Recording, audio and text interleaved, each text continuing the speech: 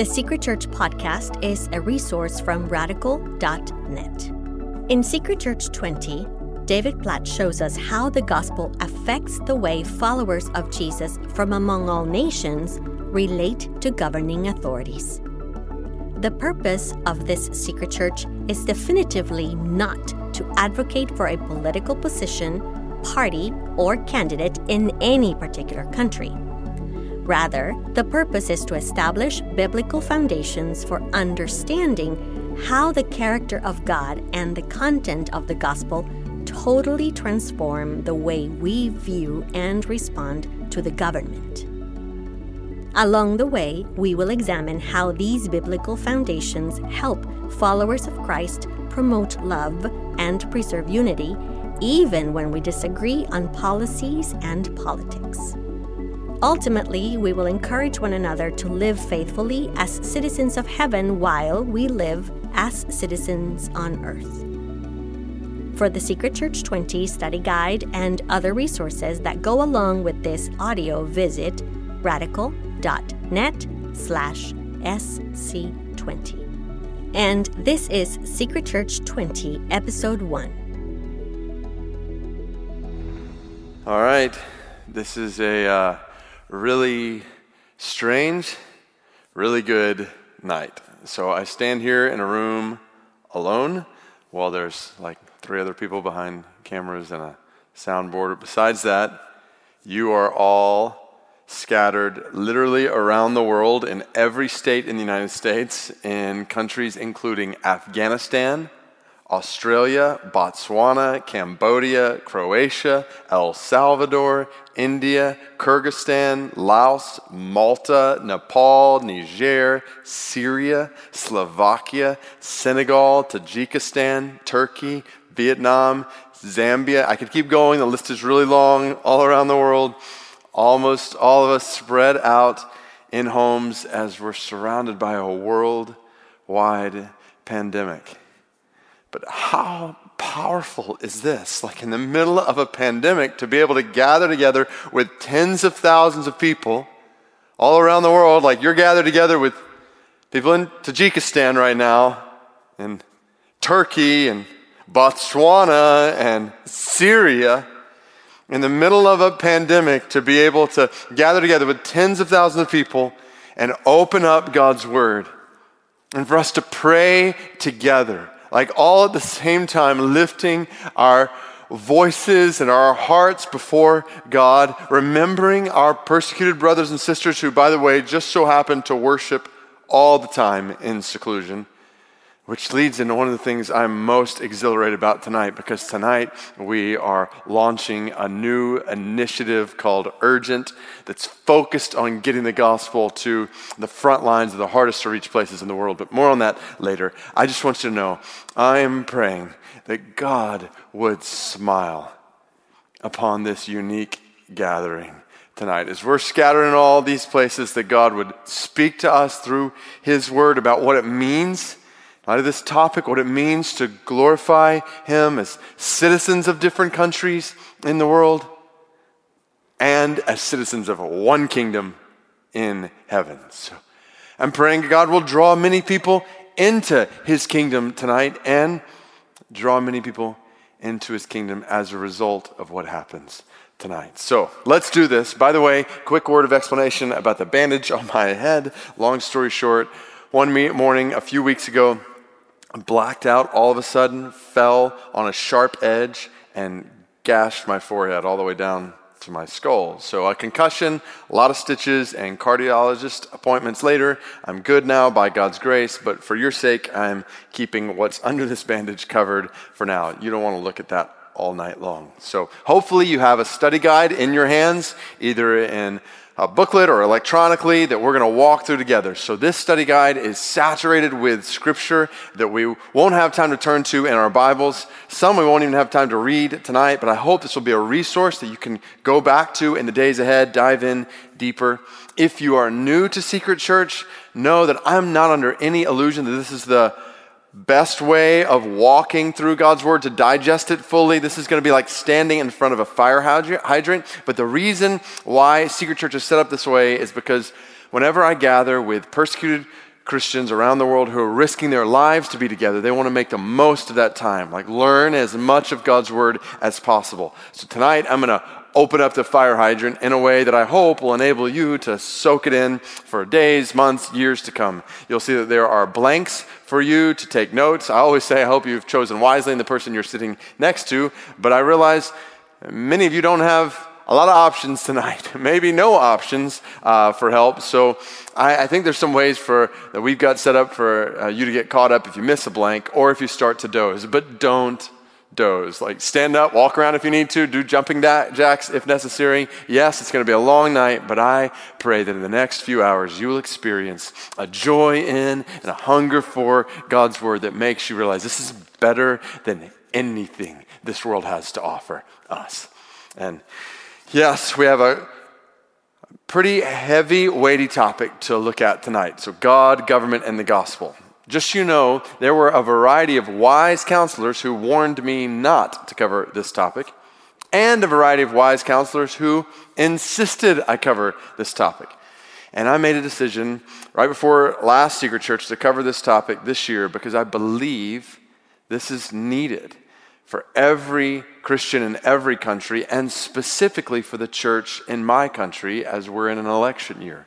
So that belief was confirmed less than 2 months later when I woke up one Sunday morning for what I thought would be a normal day here at McLean Bible Church in Metro Washington, D.C. Our worship gatherings on Sunday are at 9, 11 in the morning, 1 in the afternoon, and at the end of our 1 o'clock worship gathering, I just finished my sermon, standing here. I stepped off this stage like I do every week for what I thought would be a couple of minutes of quiet reflection as we prepare to take the Lord's Supper, but I immediately heard a voice calling me backstage where a couple of our pastors and a representative from the White House told me that the President of the United States was on his way here, would arrive in about 5 minutes, and would like for us to pray for him.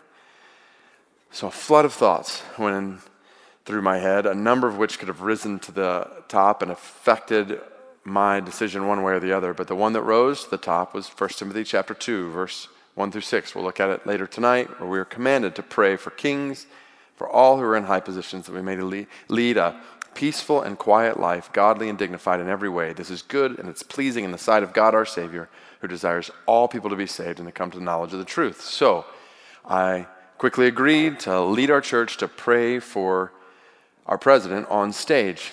I came back out to lead the Lord's Supper. Then I walked to this side over here where the president arrived about a minute later.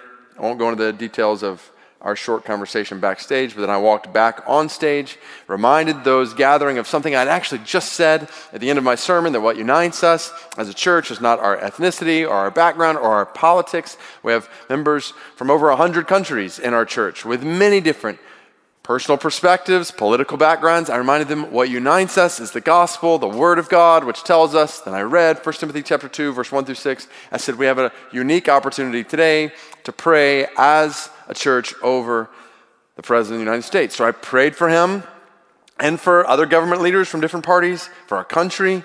When I finished, the President walked off stage without comment. We celebrated some missionary heroes among us. Then we sent one another out like we do every Sunday with the Great Commission.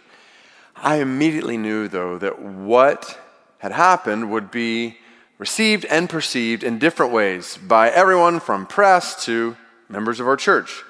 And those different responses were confirmed soon thereafter as I spent most all of Sunday night, Monday morning, writing a letter to our church family, one, to communicate what had happened, and then two, to reemphasize how I only want to lead our church with God's word in a way that transcends political party or position, that celebrates the unity we have in Christ amidst all of our differences. Little did I know that as a result of that prayer on Sunday afternoon and that letter on Monday morning, I would find myself at the center of a social media firestorm with all kinds of opinions being expressed, words being twisted. I would find myself turning down numerous requests to be on national TV. On Sunday, I made a lot of people glad and other people mad. And on Monday, I turned around and took everyone who was glad and I made them mad. So I figured out a way to be labeled both a far right-wing conservative and a far left-wing liberal in less than 24 hours. Like, that's not easy to do. And we'll talk over the course of the night about why that was so controversial, because some of you are already thinking, like, what's the problem? You prayed for the president. And we're going to get to why, even doing that on this stage, disappointed or upset or confused even many followers of Jesus. But as I watched all of this unfold during that week, I couldn't help but to conclude, like, we're sick. Accusation, contempt, derision, division among professing Christians. And it's not just this side or that side. I think it's all of us, including me. Like, I don't believe the church is healthy amidst the current political climate in my country. And then I think about other countries. I think about persecuted brothers and sisters in countries where the government says it's illegal for Christians to gather together. So how does the gospel compel them to respond to government in those situations? Then I think about missionaries. We have a lot of missionaries in different countries who are part of Secret Church, citizens of one country, but living in another country. So how do they relate to government? To the country from which they came, the country in which they live? The reality is every single one of us lives under some form, kind of government, which means every single one of us needs to know what God says about government and how the gospel of Jesus Christ totally transforms the way we live and view governments around us and around the world. So let's dive into that study guide. So many questions, and I'm just going to run through these to set the stage. First, how does God relate to government? So that's the most important question. How does God relate to government? Leaders, institutions, how do they relate to God? Which then affects how should Christians relate to government? Should we gladly submit to government, work to change government, or both, or neither? And what do we do if we don't agree with who our governing authorities are? What do we do if we don't agree with how those authorities are governing? And how does this apply to different types of governments in different parts of the world? As we mentioned, how does this apply to Christians who are being persecuted under their government? And when a government is persecuting Christians, should Christians stay amidst that persecution or flee from it? Is it ever right to disobey the government? If so, when? What does that look like? Should Christians work in government? What is justice? How does it relate to government? How should a Christian in government decide what is a crime and what the punishment should be? So is that based on the Bible or some other standard? Should all sin be a crime? If not, then what sin should or should not be a crime? Keep going here. Should Christians vote?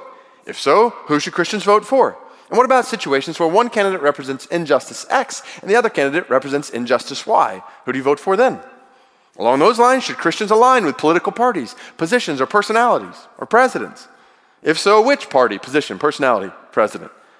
What should Christians do when they disagree about political parties, positions, or candidates? Should churches exert any influence in politics?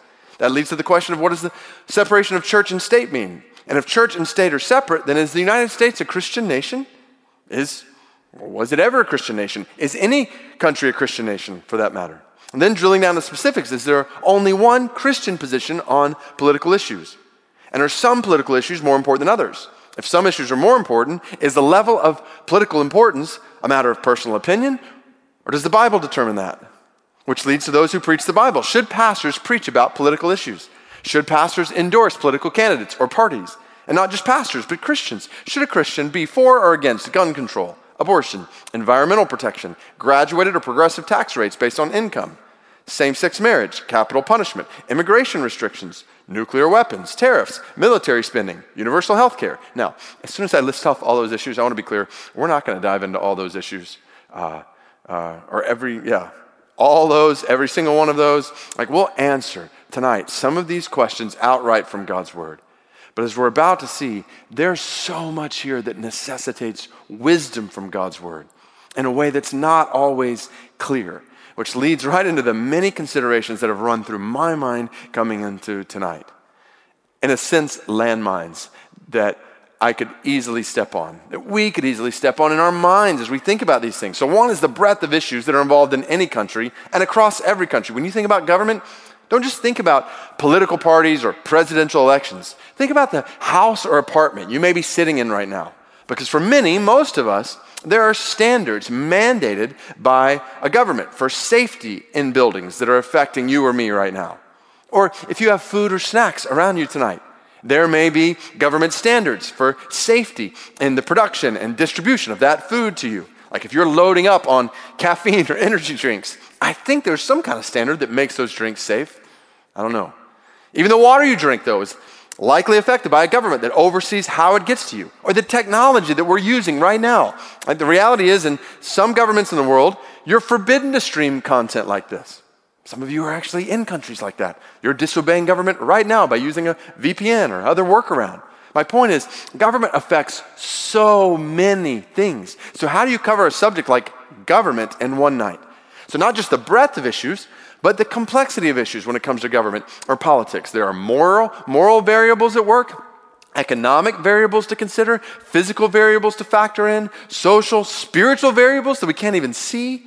In any government on this earth, there are competing goods, meaning you have to make decisions between two good options. And then there are lesser evils, meaning you often have to decide between two bad options. And as we make decisions, there are inevitable trade-offs. We may choose this good, knowing that it could lead to this evil, which leads to debatable co-belligerence. That means you may disagree with someone seriously about one issue, but agree and work closely together with that same person on a totally different issue, which then leads to questions about how much you should work with a person, an organization, or institution, or even a movement on common interests you have, though you disagree on so many things they stand for. So you have this breadth of issues, complexity of issues, then you add on the meaning of words. So let me just say these words: liberal, conservative, progressive, right-wing, left-wing, alt-right, left, alt-left, capitalism, socialism, Marxism, nationalism, Zionism, ethnocentrism, feminism, judicial activism, systemic racism, social justice, identity politics, privilege, amnesty, illegal, undocumented, marriage, gender, sexual orientation, family planning, global warming. As soon as I say any one of those terms, all kinds of thoughts, ideas, images come into your minds. Impressions, connotations, emotions. And the thing is, those thoughts, ideas, impressions, emotions are different for different ones of you. And most of you are listening right now are followers of Jesus. So all the more confusion when you use those words in a world where most people are not followers of Jesus. So all these terms have varying definitions and carry varying connotations among different people, which makes me scared to say anything tonight. Because as soon as I say this word or that word, you may be applying a definition to it that I never intended. Like communication revolves around a shared language, shared meaning of words, but when you get into political issues, that shared meaning is strained for sure. So let me do this from the start. Let me at least tell you what I mean when I say these words. So first, government, I'm going to define as the organization through which a political unit exercises authority and performs functions. Now, that sounds pretty general and technical, and it's intended to be both. Because it's not just countries that are governed, so that's why it's general. It's organizations, corporations, churches that involve people with a picture of who exercises what authority, who performs what functions. Now, to be clear, we're going to talk primarily about public government of nations, states, cities, but this is a general definition of government that then leads to a definition of politics, which is the process of organizing people, resources, power, decision-making, and decision implementing in a political unit.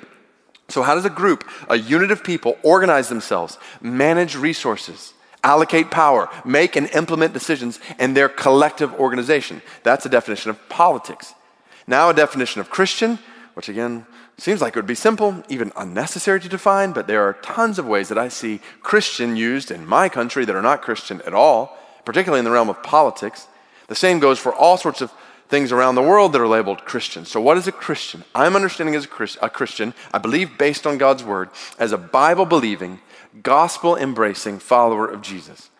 A Christian believes all of the Bible is the word of God, embraces salvation from God by grace alone, through faith alone, in Jesus alone, and doesn't just say they believe in Jesus in their heads. They follow Jesus with their lives. That's Christian. Then there's the church, universal, meaning the body of Christ, which includes Christians from every tribe, tongue, people, and nation across time. So all Christians from everywhere, from any age, comprise the church universal. Then the church local means a group of baptized Christians who are committed to being the body of Christ to one another by coming together regularly and carrying out the functions of a biblical church. And I would describe those functions as the following 12: biblical preaching and teaching, biblical prayer, biblical evangelism, discipleship, membership, leadership, fellowship, accountability and discipline, worship, ordinances, giving, and mission. So a local church is a group of Christians committed to doing those things together as a body. So I'm going to use these definitions above during our time together tonight, and I'll try to be careful to give definition to other words that might have different meanings. You might get tired of me saying And what I mean by that is, because it's really important to clarify what I mean by that, the meaning of words or phrases. So think about the flexibility of language. Think beyond just words to phrases, sentences, questions, statements. For example, what if I were to ask this question? Is the United States a Christian nation? How would you answer that? Well, I would answer that differently based on what you mean by the question. So if you mean, did many of the founders of the United States generally believe the Bible? I think the answer is yes.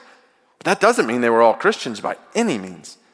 Or maybe you mean, did Christian beliefs provide the foundation for many of the cultural values still held by many citizens of the United States today? And the answer to that question could be yes, or it could be no. Like in one sense, yes. Many cultural values in the founding of the United States were Christian in nature. But for far too many years in the founding and the history of the United States, those Christian cultural values only applied to white people, not to Native Americans who were already living here, certainly not to African slaves who were brought here. So we need to ask the question, how truly Christian were those beliefs in the founding of our country? Without question, founders wrote down, all men are created equal, endowed by the Creator with certain unalienable rights. But the white men who drafted those words didn't apply them to hundreds of thousands of black people in their midst, or women for that matter, which doesn't sound very Christian. You keep going. When you ask, is the United States a Christian nation? If you mean is Christianity of various sorts, so very broadly defined, not like we defined it earlier, the largest religion in the United States, the answer to that question is yes. But if you mean, does the United States government promote Christianity as the national religion? Or does a person have to profess Christian faith in order to become a citizen or have the rights of a citizen of the United States? The answer to that question is no, absolutely not. Or are a majority of people in the United States Bible-believing, gospel-embracing followers of Jesus, i.e. Christians? The answer to that question is no. Or finally, are you asking, is belief in Christian values the dominant perspective promoted by the government, the media, and universities in the United States today? What do you think? I'd say the answer to that question is a resounding no. So is the United States a Christian nation? Well, it depends on what you mean when you ask or say that. Like when I travel around the world, I meet Muslims who say, we have no respect for Christianity because we see the United States a Christian country and there's so much sexual immodesty and immorality spreading from your country. Which is where I just immediately say, don't think the United States is a Christian country. That's the point. This flexibility in language is so important to understand because when we make various statements, we need to consider what those words mean to other people. This is going to be so important all throughout tonight. Let me give you one more example. Did God call, insert any name, to be president, prime minister, leader of, insert any nation? So let's do some insertions. Did God call, or even appoint, Abiy Ahmed to be prime minister of Ethiopia? Did God call or appoint Vladimir Putin to be president of Russia? Did God call or appoint Kim Jong-un to be leader of North Korea? Did God call or appoint Angela Merkel to be chancellor of Germany? Did God appoint Donald Trump to be president of the United States? How do you answer that question? Well, what do we mean when we ask it? Do we mean, is God ultimately sovereign over any leader who governs any nation? Yes, absolutely he is. We're about to see in Scripture, God raises up leaders and God deposes leaders. God is ultimately sovereign over who leads any country, including who's president of the United States, whether it was Barack Obama or George Bush in the past or Donald Trump in the present or whoever will come in the future. But that's a different question then. Does God personally endorse every leader who governs every nation? No. Absolutely not. Does God personally endorse Kim Jong-un as leader of North Korea? I think there's a sense in which we would all say no. Well, then what about Putin in Russia? Or Merkel in Germany? Or Ahmed in Ethiopia? Or Donald Trump in the United States? For any of these leaders, does God endorse them, their words, their behavior? Some say, well, no, but God endorses their policies. But which ones? All of them? Some of them? And which ones? The one you like? So I'm just asking questions here to help us see when we say things as Christians about this or that leader being God's man or God's woman, other people, including a world of non-Christian, hear all kinds of things, many of which are very unhelpful and very unbiblical. When we're attaching the name of God to someone, something, we need to be really, really careful. We need to realize the flexibility of language. As we think about all the challenges of communication around us, we live in a world where when we need sustained dialogue about issues like this, we have sound bites. We conduct debates over Twitter. When we need thoughtful reasoning, we have emotional rants that are oftentimes one-sided. Any one of us can get fired up, have an imaginary dialogue with people who may think differently from us. We can fire off all kinds of thoughts in ways we would never do If we were sitting across the table, having a thoughtful conversation that involves listening. When we need to listen first, our strategy today is to try to speak louder. And whoever speaks the loudest or is even most obnoxious, they get the most attention. Think about the challenges of communication, the importance of context. So to define that term, context is the parts of a discourse that surround a word or passage and can throw light on its meaning. So if you say something in one context, then it's taken out of that context, put over here in a different context, it can mean something totally different.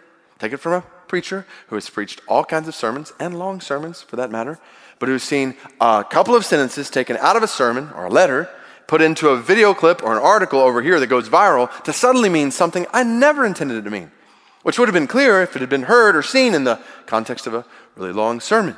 So, physical context matters. You know this. If I say I'm going to play football here in the United States and I say I'm going to play football in Brazil, that's going to mean something very different. Cultural context matters, social context, temporal context matters. Even tonight, speaking in the middle of a pandemic about these days sounds very different than I was talking about these days a year ago. And spiritual context matters. When I speak to a Christian audience that loves the gospel and I speak to a non-Christian audience that is opposed to the gospel, that matters.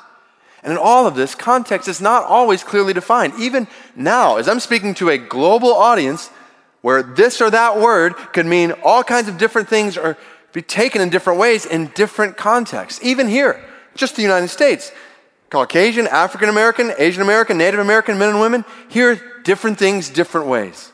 So, man, the more I walk through this, the more I'm thinking, why did I take this on? Then you add on the understanding of covenants. So let me explain what I mean by that. Then I'll tell you why it's really important. So a biblical covenant is a binding agreement between two or more parties with God as the guarantor and enforcer of the agreement.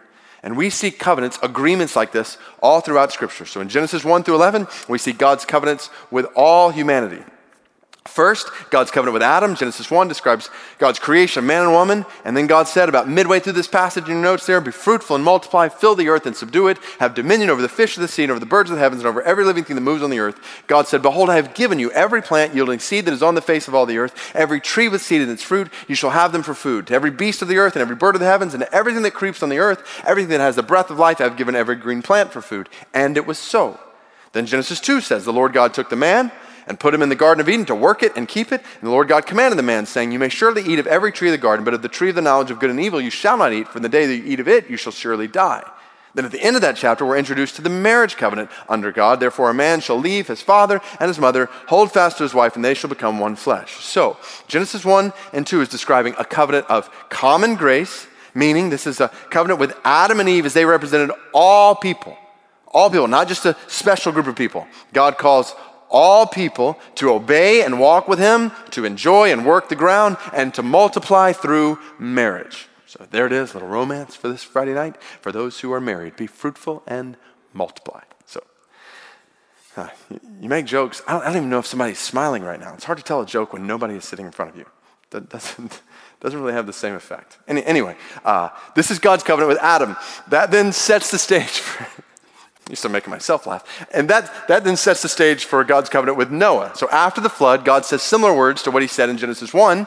God blessed Noah, his son, said to them, be fruitful, multiply, fill the earth. Then he says, the fear of you and the dread of you shall be upon every beast of the earth, upon every bird of the heavens, upon everything that creeps on the ground, all the fish of the sea. Into your hand they are delivered. Every moving thing that lives shall be food for you. As I gave you the green plants, I give you everything. But you shall not eat flesh with its life, that is, its blood. And for your lifeblood I will require a reckoning. From every beast I will require it, and from man. From his fellow man I will require a reckoning for the life of man. Whoever sheds the blood of man, by man shall his blood be shed. For God made man in his own image. And you, be fruitful and multiply. Increase greatly on the earth, multiply in it. Then God said to Noah and his sons with him, behold, I establish my covenant with you, your offspring after you, with every living creature that is with you. The birds, the livestock, every beast of the earth with you, and as many as came out of the ark, it is for every beast of the earth. I establish my covenant with you, that never again shall all flesh be cut off by the waters of the flood, and never again shall there be a flood to destroy the earth. So, go ahead and jump down.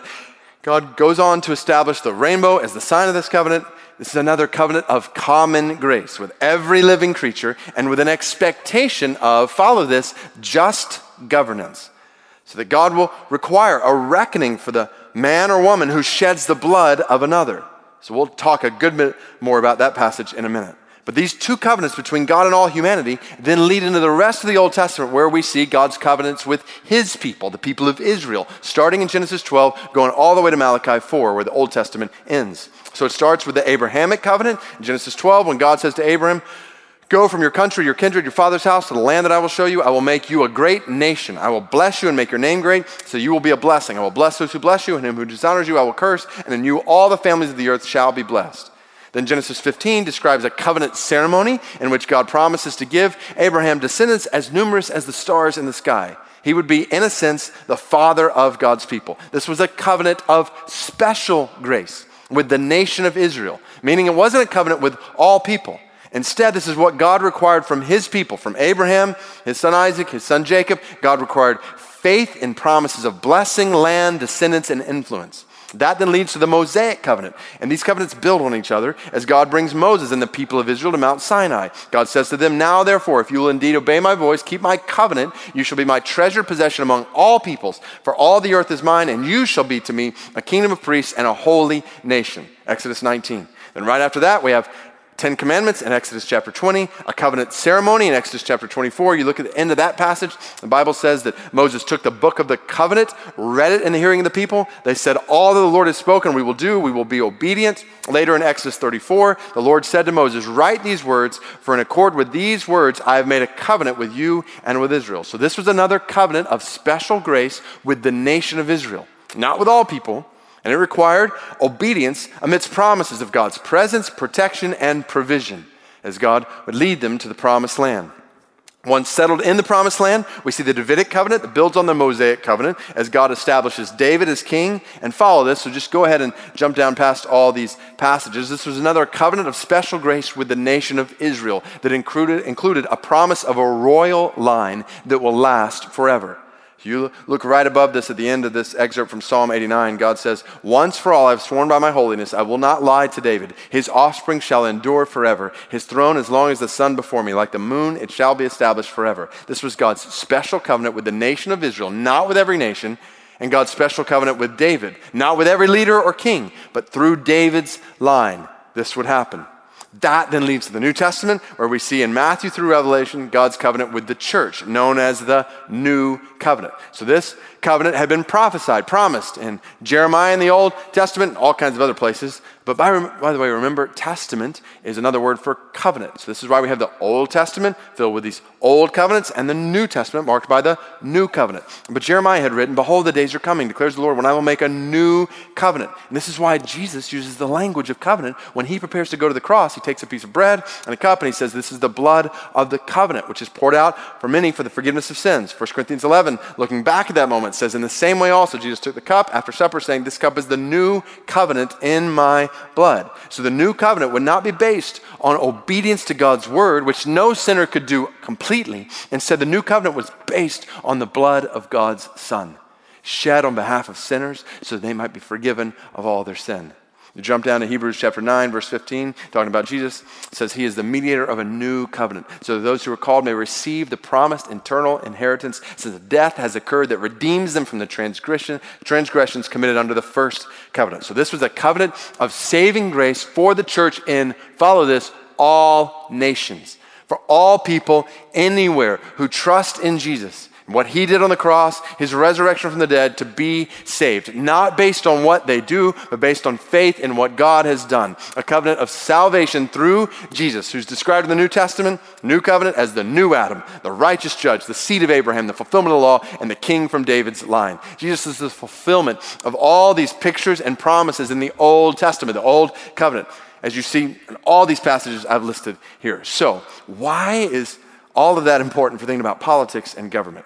Well, follow with me here. Think about understanding covenants today. How do these covenants, which are so central to the whole story of the Bible, how do they affect our lives today?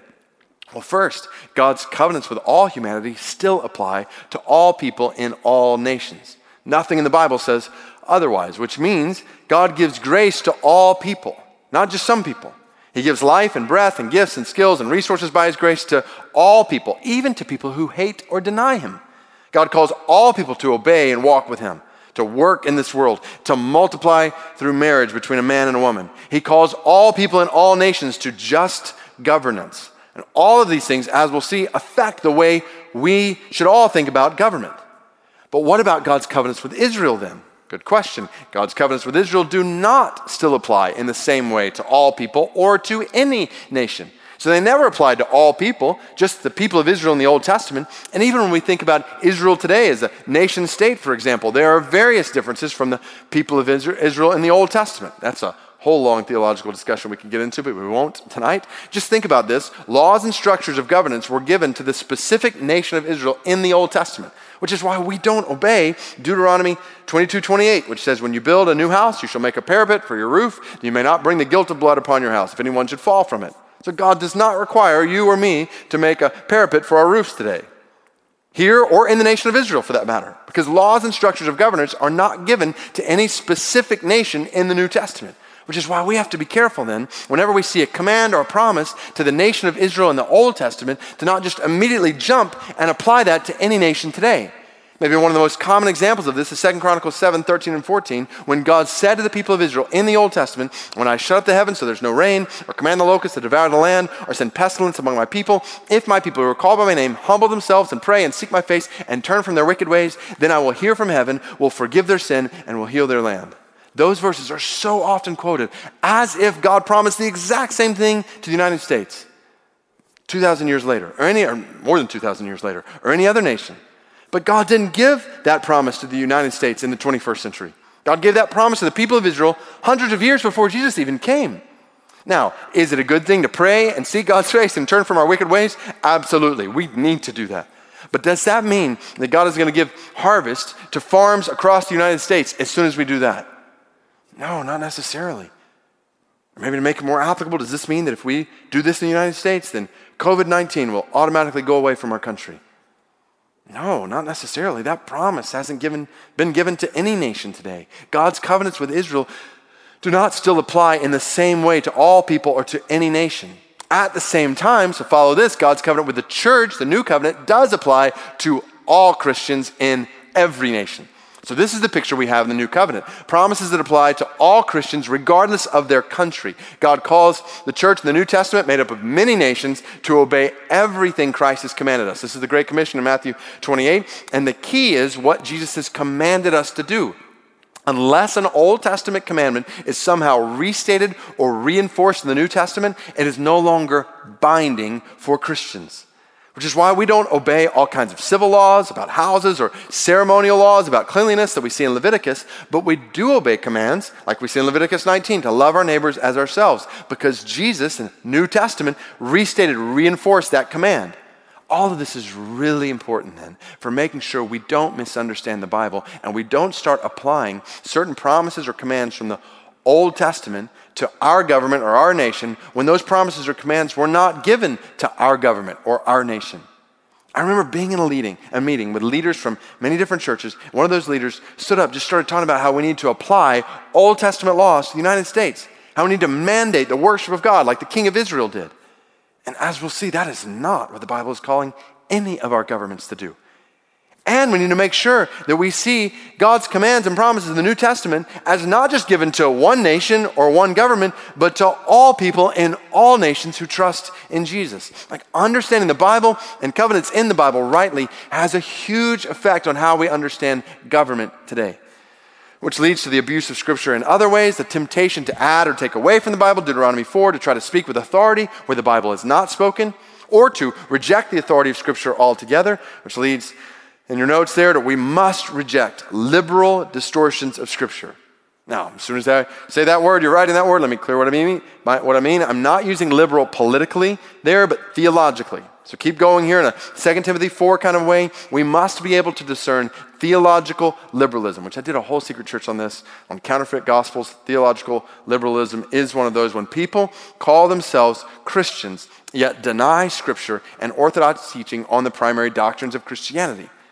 Again, much in the United States and around the world is labeled Christian that is not Christian, that is not Bible-believing. There are all kinds of Christian denominations, organizations, people who deny the truth and authority of all the Bible and pick and choose which parts to keep and which parts to throw away, oftentimes in an attempt to adapt to a changing culture or appeal to an increasingly non-Christian culture.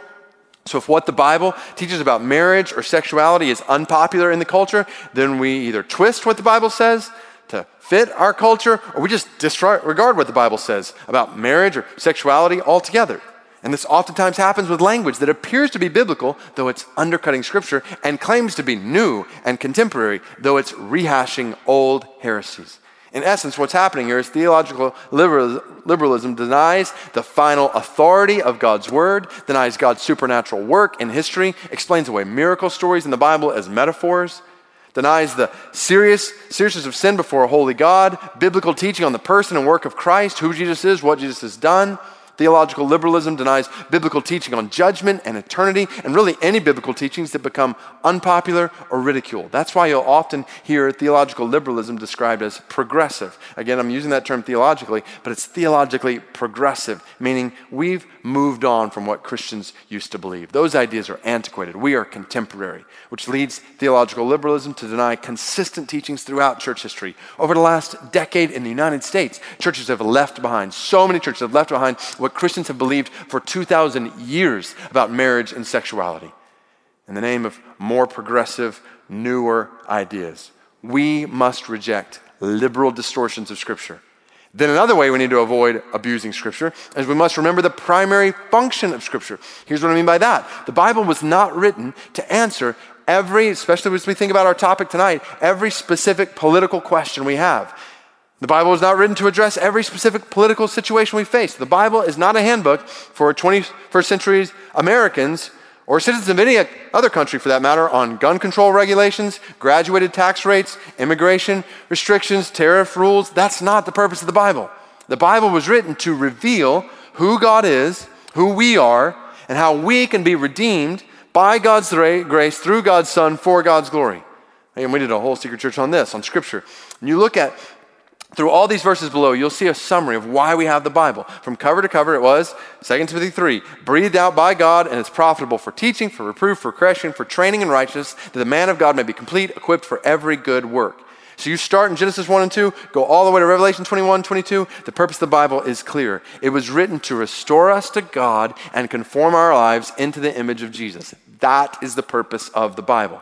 Which means we need to be careful then not to twist the Bible to do that which God never intended to do, to answer every specific political question we have or address every specific political situation we face. Like you don't have a verse you can go to where God says, vote for this person. Instead, we have something far better. We have a whole book that's intended to make us look more like Jesus, which will then affect who we vote for in any country at any time, or how we answer political questions, or how we view political issues, the more we look like Jesus. But even in that, so this leads to the next point in your notes, we must prioritize accurate interpretation of Scripture, meaning we must guard against making the Bible say things that God has not said. When we come to Scripture, we need to ask, what does it say? Not what do I want it to say? We need to ask, what does it mean to all people of all time? Not what does it mean to me? As if each one of us has our own personal meaning in Scripture. That's what leads to theological liberalism. Now, without question, the meaning, truth of Scripture applies to our lives in different ways. So yes, we must recognize varied applications of Scripture. As we read God's Word, James 1 tells us, put it into practice. But this is where things get complicated among Bible-believing Christians, because in all of our attempts to apply Scripture to our lives and the world around us, we oftentimes have differences. And this has been the case from the earliest days of the church. I put Acts 15 in your notes as two examples. First is from the Jerusalem Council, where there was a debate among Jewish Christians about how to receive Gentile Christians into the church. Different followers of Jesus had different ideas. They worked together, came to this conclusion in Acts 15, 28 and 29. And then later in the chapter, Paul and Barnabas are about to set out on a second missionary journey together. They have a disagreement about whether or not to take John Mark with them. That disagreement actually leads them to separate from each other. So we see differences among Christians. From the very beginning and today, Christians, remember the definition, Bible-believing, gospel-embracing followers of Jesus have differences on different levels. Those differences are sometimes political, other times social, sometimes generational, certainly racial. We have different ethnicities, and our differences are experiential. Different followers of Jesus have experienced different things in our lives that affect who we are and how we act or react or think or speak, make decisions. And when there are differences in the church, that can lead, if we're not careful, to the disunity of the church. which I don't know why I didn't put it right here in your notes. We'll look at it later, but go ahead and write down John 17, where Jesus prays for the unity of the church, that we would be one as his followers, just as he and the Father are one, like a supernatural unity that we would experience with each other. So how do we experience that kind of unity as followers of Jesus when we have so many differences, when we're prone to disagreements, particularly when it comes to political issues? This is where all throughout the history of the church, Christians have recognized the need for theological triage, the need to discern which issues theologically, biblically are most important, which are less important, so we can unite around certain truths and then agree to disagree on more minor issues. So we think first about what is primary, like that which is essential for Christianity. Because we don't say, it doesn't matter what you believe, we're unified together. No, it does matter what you believe. And if you don't believe certain truths, then you're not a Christian. So Christians, Bible-believing, gospel-embracing followers of Jesus, divide from non-Christians over primary doctrines that are clear in Scripture and essential to Christianity, and Christians are willing to die for these doctrines. So think the authority and inerrancy or truthfulness of the Bible. There's no room for division there. Think the Trinity, God the Father, God the Son, God the Holy Spirit. Think our sinfulness before God, our need for salvation. Think the humanity and divinity of Jesus, the cross and resurrection of Jesus, salvation by grace alone, through faith alone, in Jesus alone. We must agree on all these things to be Christian.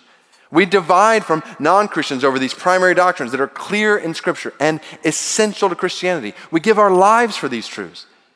But then there are doctrines that are secondary, meaning they're essential for local church, but not essential for Christianity. So local church is the focus here. Christians distinguish themselves from one another over secondary doctrines that are less clear in Scripture and non-essential to Christianity. And while these distinctions may mean less fellowship with one another in their churches, these Christians are glad to still partner together around primary doctrines. So an example of this could be baptism. Some people believe that the church should baptize infants. Some people believe that the church should baptize only professing believers in Jesus. Now, we could spend a lot of time tonight talking about which of these positions is right. And if we did that, it would be crystal clear that we should not baptize infants.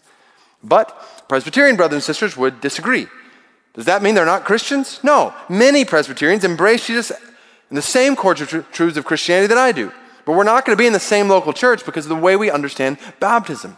So how we understand baptism is less clear than, for example, how we view the cross and resurrection of Jesus. And how we view baptism is not essential to be a Christian. So we still share fellowship with a broader universal church where we work together for the spread of the gospel, but we won't be in the same local church. Church government would be another example of a secondary doctrine.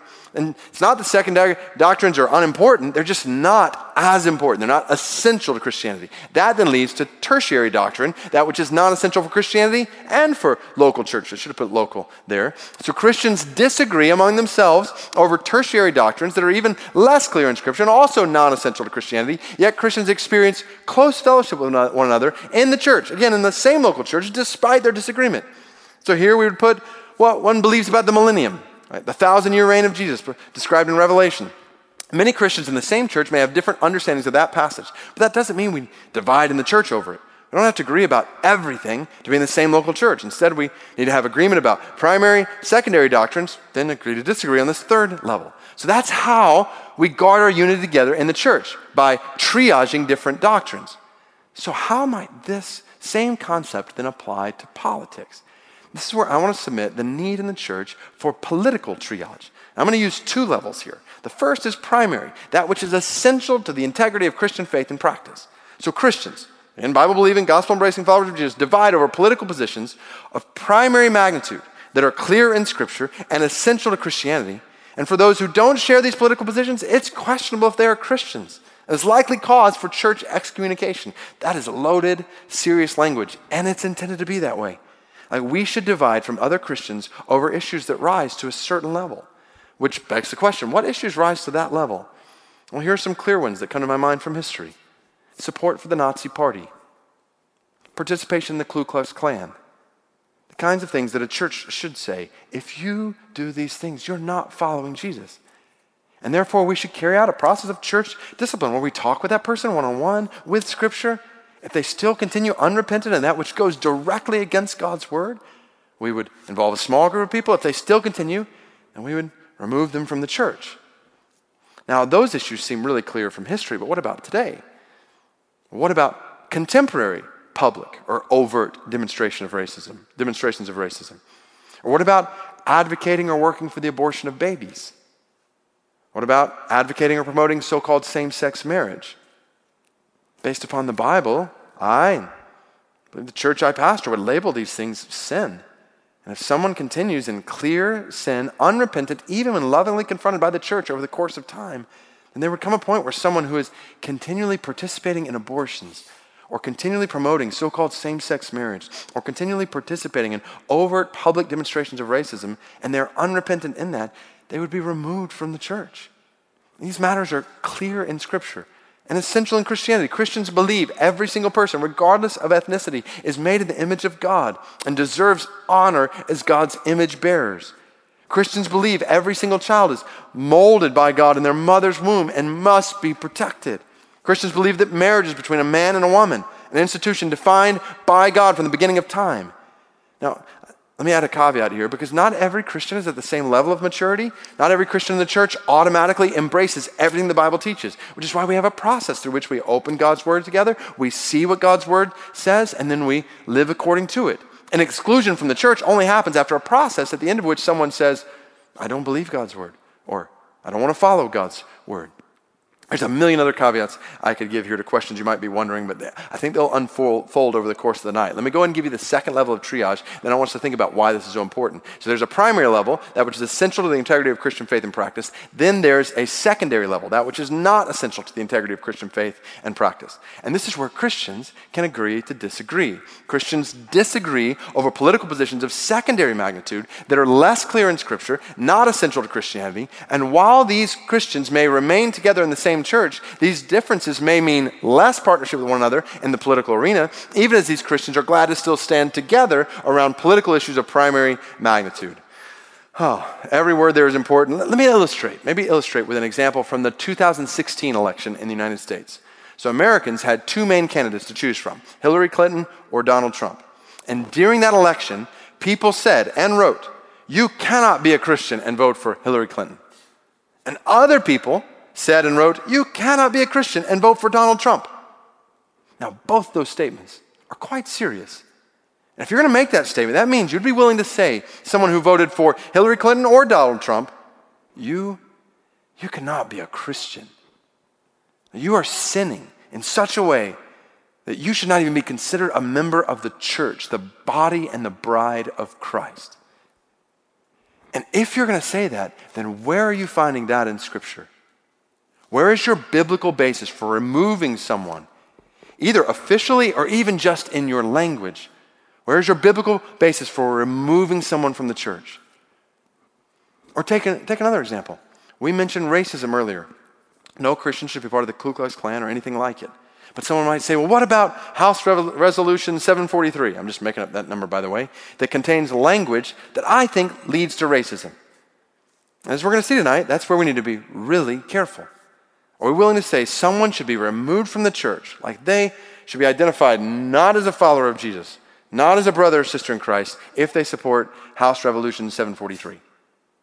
The point is, there must be room in the church, in any local church, for Christians to disagree over political positions that are not clear in Scripture, not essential to Christianity. And those disagreements may mean we vote for different candidates, or we support different policies at different times, and we may do so passionately, hopefully based on biblical principles. The goal is that would be the case for all of us, but we'll still disagree on secondary issues, even as we unite around core theological truths and political positions that are clear in Scripture and essential to Christianity. So obviously, maintaining this kind of unity then necessitates that we clearly divine where Scripture has spoken and where Scripture is not spoken. And that's what so much of tonight is about, so that we can have things in the right categories. So what I'm trying to do here is put on the table a serious caution in our speech. Whenever we say, you can't be a Christian and vote for, or you can't be a Christian and support, or you can't be a Christian and think, however we fill in that blank, we better make sure we have a clear, explicit, rock-solid, unambiguous biblical basis for that. We need to ask, would we remove someone from the body of Christ over this? So in the end, here's a guiding principle for partnership. In essentials, unity. We unite over that which is essential. Theologically, what's essential for Christians. On a different level, that's what's essential for local churches. Politically, we unite over that which is essential for Bible-believing, gospel-embracing followers of Jesus. And essentials unity and non-essentials liberty. As we're going to see in the Bible, we live in a fallen world. None of us has it all right. So on non-essentials, we give freedom to each other as we figure out how to apply God's truth in the time and place in which we live. And essentials unity, non-essentials liberty, and in all things charity. We love one another. Now, all of this that we've talked about, you start putting all this together, you may now want to avoid politics altogether. So the avoidance of politics is maybe an option that starts to come to your mind, but it's not an option biblically. Now, if you've done Secret Church before, you're going to notice something somewhat different tonight. I usually include, in addition to the scriptures, a lot of quotations from different people that help us understand different truths. But tonight, I'm using very few quotations from others, mainly because I just want us to hear from God amidst a sea of political opinions around us. And I don't want to side with this camp or that camp, like this party or that party. I want to be faithful to God's word alone. But this is one of the places I've included a quotation, and there's a reason why. So Martin Luther King Jr. wrote a letter from Birmingham jail when racism was reeling in the South, and he wrote, "In the midst of blatant injustices inflicted upon the Negro, I have watched white churches stand on the sideline and merely mouth pious irrelevancies and sanctimonious trivialities. In the midst of a mighty struggle to rid our nation of racial and economic injustice, I have heard so many ministers say, those are social issues with which the gospel has no real concern." In other words, white churches and white ministers were saying, we should avoid politics, even as their black brothers and sisters were being unjustly treated and thrown into jail. No, we don't have the option of avoiding politics. Avoiding politics is disobedient toward God, based on Jesus' command in the Great Commission to observe all that I've commanded you. Just take one command from Jesus: love your neighbor as yourself. If we're going to do that, and politics is how we organize people, resources, power, decision-making, decision implementing in a unit. How we do politics is going to affect people. How we do politics is going to affect whether we're loving toward people or unloving toward people. How we do politics will either be just or unjust. So we can't follow Jesus and avoid issues of love and justice in the time and place in which we live. Avoiding politics is disobedient toward God, unloving toward others, and impossible in the world. Because remember, as we've defined politics, it affects all of our lives and so many facets of our lives in this world. We have to think politically about systems and structures that affect the way we survive and live together. So on one hand, we have to beware the avoidance of politics. Then on the other hand, we have to beware the idolatry of politics. So what I did here is I just listed 13 questions that I would suggest you ask yourself honestly in order to discern, is there any idolatry of politics in my heart and mind? Most of us would not say we idolize politics, but just ask yourself, do you ever find your hope tied to the success of a particular politician or political party? If so, you may be idolizing politics. Do you ever see a politician or political party you support is practically perfect, such that your default has become whatever they say, I support them, instead of whatever God says, I support him? Only he deserves that. Do you ever struggle to stop, hear, and understand why your political opponent holds his or her position? Do you ever struggle to stop and ask, why do they believe that? And is there any merit in it at all? Do you ever struggle to admit when your political opponent is right? Do you ever even get mad when you realize your political opponent is right about something? Do you ever side with your political party without thinking through that issue from a biblical perspective? Do you ever think, well, this person or that party is saying it, so it's probably right, without first going to Scripture and saying, what is right? I mean, another question I would add here, are you slow to hold the politician or political party you support accountable when what they are saying or doing doesn't align with Scripture? Basically, do you pounce on your political opponent while giving your political ally a pass? Do politics capture an irresponsible amount of your thoughts or emotions? And I put irresponsible there because I think about politicians in the church I pastor, people who work in government. They're going to spend a lot of time thinking about politics. It's their job. That's not irresponsible. But they still need to be responsible in the way they think about it and how much they think about their job. And those of us for whom this is not our job, we want to be responsible. It's going to look different for different ones of us. The next question, do politics ever steal your joy? Is your joy grounded in politics or Jesus? Is your political speech more kind and honorable or more harsh and hostile? Maybe not just your speech. Honestly ask, are your hidden political thoughts more kind and honorable or more harsh and hostile? That which no one else sees but God. Do you ever hate sin in those you oppose politically, but excuse sin in those you support politically? Just to give some data on this one, it's not my opinion, straight data. Before the 2012 election in the United States, 70% of white evangelical Protestants said that an elected official's personal character was critical to their ability to govern ethically. 4 years later, before the 2016 election in the United States, that number had dropped from 70% to 30%. Basically, white evangelical Protestants totally shifted on how they viewed personal character and political candidates. So this is a question for all of us. Do you ever speak or stand against sin in those you oppose politically, but sit or stay quiet about sin in those you support politically? Or more important, do you ever hate sin in those you oppose politically, but excuse sin in yourself? 2 more questions. 1, do you ever forget that those you oppose and support politically are sinners in need of a Savior?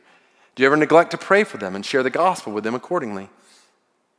And do you ever experience disunity with Christian brothers and sisters over secondary political issues? You know, even as I ask these questions, I can only imagine what some of you are thinking. Some of you feel targeted, or if you're honest, find yourself kind of getting a little defensive. Others may feel justified, like, yeah, I'm glad he asked that question for those people. I just want to encourage all of us to put down our defenses and lay aside our comparisons and honestly evaluate our hearts. And we all, including myself, we need to make sure that Jesus alone reigns supreme in our lives and that politics does not have an unhealthy place in our hearts. We need to guard our love for Christ and unity in the church, especially when we consider the polarization of positions around us. Like, we live in a world that wants to divide us among parties, across countries, where we're governed by divisive leaders who try to put us all in ideological silos filled with reckless generalizations. All of those people believe this. All of these people believe that, leading to broad condemnation of entire groups of people or individuals without even giving them a hearing. It doesn't matter. Politics is a game to be won. Contempt for your opponent, for people made in God's image, is the strategy to pursue. Compromise is the weakness to avoid. Don't do it. Don't compromise. Not when opponents are enemies to be defeated. Like, this is the political climate in which we live, and if we're not careful as Christians, we will become part of it.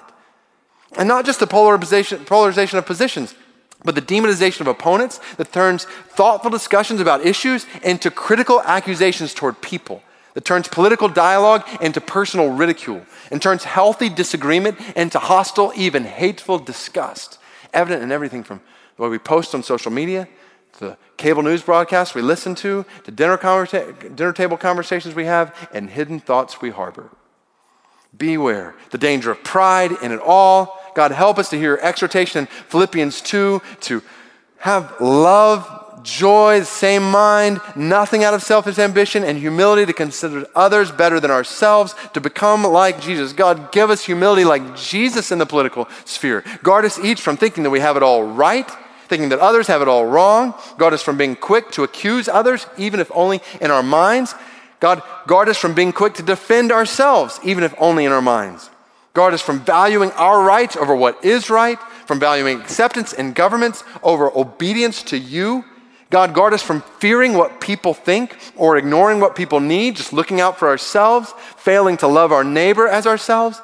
God, help us not to prioritize policies that help us while ignoring policies that help others. God, guard us from failing to love our enemy, from refusing to hear and learn from others. God, make us quick to listen and slow to speak. And most of all, make us quick to listen to you. God, guard us from refusing to hear and obey you above all. Help us, Jeremiah 7:23, to obey your voice, like you as our God. We are your people. Help us to walk in the way you command us, that it may be well with us. That's our purpose tonight. So here's how I would summarize our aim together, this secret church. In light of all the landmines above, I want more than anything else for us to hear clearly what God has said in his word about government. I love Deuteronomy 4. God speaking to the people of Israel, and he tells them, you will know wisdom when you hear my word. And not just hear it, but you put it everywhere. Deuteronomy chapter 6. And talk about it with your kids. May my word be what your dinner conversation is about. May my word be what is going through your mind all the time. May my word be what you're posting about. Like, let it be everywhere. We desperately need to hear, put before us what God is saying in his word about all things, including government. To understand what God says, how the gospel relates to government. I love this verse in Philippians chapter 1, verse 27. We'll see it later, but Paul's talking about here about our lives as citizens on this earth. He says, let your manner of life be worthy of the gospel of Christ. May that be true in any country in what we live, our lives worthy of the gospel. We need to understand how the gospel relates to government and understand how the gospel is good news for government, how the gospel transforms people's lives to be salt and light in the world around us. So our purpose tonight is to hear clearly what God has said in his word about government. Then second, to distinguish carefully between God's word and our wisdom regarding government. So in a 2 Timothy 4 kind of way, I want to preach the word and at the same time exhort us in a Proverbs 1 kind of way to know wisdom and instruction. Now, when I say distinguish carefully between God's word and our wisdom, here's what I mean by that. I put a drawing here, and you should have a reference to this I'm drawing here, and you should have a reference to this in your notes, from Jonathan Lehman, fellow pastor, elder here in Metro Washington, D.C., who's written extensively on this topic. And this is a chart he uses that I found really helpful. So when you think about God's word, think the rules of the game, like that which is biblically mandated. Thou shalt not murder. That's biblically mandated by God. Do justice. Also biblically mandated by God. Love your neighbor as yourself. These commands are clear in Scripture. Think direct, straight line to positions and policies, meaning it's pretty clear to go from thou shalt not murder directly to we should have laws against murder in our country, or all people are made in God's image. So yes, we should not have laws that discriminate among people based on race or ethnicity. God's word is binding on a Christian's conscience, so a Christian must do or not do certain things according to God's word. These things are clear and unchanging across cultures and times. Regardless of what culture, country, time period you live in, God's word stays the same, which means we hold God's word and his mandates with a firm grip, a closed hand. We don't hold loosely here. And then, on the other hand, there are issues of human wisdom. Every one of us as a Christian, every day, is trying to apply God's word in the time and place in which we live to all kinds of decisions we make. And God's word doesn't tell us everything we need to do, what to eat for breakfast, lunch, or dinner. Like what decisions to make about what we eat. Like we talked about this earlier. There are all sorts of decisions we make every day in our work, our homes, our lives, our families, that God's word doesn't give us specific instructions for, like whether or not to send this email, post that comment, make this decision about our finances, talk to this person about that issue. And our goal every day is to make wise decisions that are based on God's word, even when those decisions are not mandated in God's word, like what to eat for lunch or send this email at that time. So when it comes to our wisdom, instead of rules of the game, think more strategy for the game. Instead of that which is biblically mandated, think that which is biblically informed. Which means, now think political positions and policies. Sometimes there's a direct, straight line from God's word to a position or policy. What the Bible says about marriage, for example. But there are also issues of wisdom which involve indirect, jagged lines to positions and policies. For example, tax rates or corporate regulations. Again, we want our thinking about these things to be biblically informed, but there's not a biblical mandate for tax rates in 21st century America, or Australia for that matter, which means there's freedom in a Christian's conscience, so a Christian can do certain things or not do other things in their effort to obey that which is clearly commanded by Christ. And making decisions like this involves oftentimes complex calculations in various cultures at various times. It's not easy. There are so many different political positions and policies that are not black and white, not crystal clear what the Bible says to do.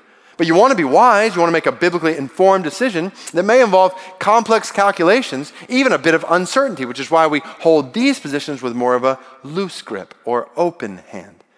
So my purpose in laying out this chart is simply to give us different categories.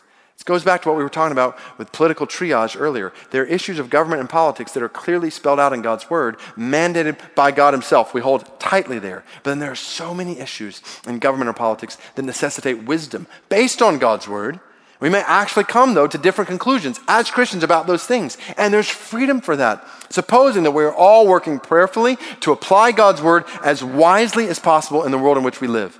The key is we need to distinguish carefully when we're advocating for something that is straight from God's word, biblically mandated, or when we're advocating for something that we believe is wise, it's biblically informed, but it's not God's word. Again, just think about the examples we had of who to vote for, or whether or not to support House resolution, whatever. Like we want to make wise, biblically informed decisions, but we need to be careful not to put things in the category of biblical mandate that we must do if God in his word has not said we must do that. Then as we hold tightly to God's word and work hard to live wisely based upon it, that leads to our third purpose tonight, to unite joyfully around God's word in the church as we work charitably according to our wisdom in the world. Like I want in the church I pastor and for us in the broader church to unite joyfully around God's word. How good and pleasant it is when brothers dwell in unity, for there the Lord has commanded the blessing, life forevermore. So many appeals to unity throughout Scripture that all of you agree there may be no divisions among you, united in the same mind, same judgment, walk in a manner of the calling of which worthy of the calling to which you've been called, with humility and gentleness, with patience, bearing one another in love, eager to maintain the unity of the Spirit and the bond of peace. Finally, all of you have unity of mind, sympathy, brotherly love, a tender heart, a humble mind. Like God, give us all these things in your church. And not just like a flaky, flabby unity that means we don't agree on anything. Like no, we're talking about a fervent, unshakable unity that means we agree on what is most important, what we know in God's word, even as we charitably, lovingly work together to apply his word in wise ways in the world. How do we do that? Fourth purpose, I want us to see tonight that God has called us to live justly, love kindness, and walk humbly with God in our nation, whatever nation in which we live. Straight from Micah 6:8, which we'll see, straight from the mouth of God. And I put here, this is where I put a chart that I modified from Jonathan Leeman that I hope envisions how God has called us to live. To see our foundation in the gospel and the truths of God's word, which we hold tightly to together, and then to apply them with wisdom in our lives to political ideologies, to the way we constitute as citizens of countries, the way we think about political parties. And by the way, I should say, I know I'm speaking here from an American point of view. Many of you live as citizens of other countries where they may not be political parties, or they're shaped differently. So I apologize in advance. As you've already seen, I hope many of my examples will be from living in my own country, but I also want to draw attention throughout the night to other countries' application there. So to the extent with which, all that to say, your government has political parties, how do you wisely operate in that kind of system according to the gospel? How do you think about political candidates? Again, if that's even applicable to you, to where you live. Government policies, all toward the end that we do justice. So my hope walking away from tonight is that you will be compelled to do justice, love kindness, walk humbly with God in your nation. And that flowing from that, you and I will live zealously for the spread of God's love and the glory of God's name among all nations. Because God's word is clear that none of us should be concerned only about glorifying God in our nation. We are all created to spread the glory of God among all nations, to all peoples. That's what we're living for. In the words of Jesus, the gospel of the kingdom will be proclaimed throughout the whole world as a testimony to all nations, and then the end will come. Which is why he gave us this command in Matthew 28 to make disciples of all the nations, with the goal of all history being one day heaven singing a new song, worthy are you to take the scroll and to open its seals, for you were slain, and by your blood you ransomed people for God from every tribe and language and people and nation, and you made them a kingdom and priests to our God, and they shall reign on the earth. Yes, that is the goal. Citizens of different nations living and dying for the spread of Christ's ransom and the reception of Christ's ransom among all the nations, for the fame of Christ's name among all the peoples. So how do we live in each of our nations with that end in mind among all the nations? That's what the Secret Church is all about. So here's our plan for the rest of the night. 4 major movements we're going to start with. 4 major movements we're going to walk through, starting with gospel foundations. So using the graphic we just looked at, that's the basis of it all. The foundations that we hold on to with a firm grip, foundations that we live and die for. So we're going to hit those actually pretty swiftly that will lead into then biblical truths. So this is the bulk of the night, specifically 64 biblical truths that we're going to spend time walking through from cover to cover in Scripture. 64 truths we see in God's Word. If we're going to have a wise, biblically informed view of government and politics and political issues and political candidates, these are 64 truths straight from God's Word that should inform the way we think about government and politics. Then based on those truths, we'll come to 12 gospel conclusions. We'll basically take all that we've seen in Scripture, summarize those truths under the umbrella of the gospel message, so that by that time, around midnight tonight or so, we'll have a thorough understanding of God, government, and the gospel that will then lead us to practical takeaways. Like, I just have a slew of takeaways in the end, practical exhortations that I hope help us wisely apply God's word in the time and place in which we live. Thank you for listening. You can find more episodes from Secret Church and thousands of other free resources at radical.net.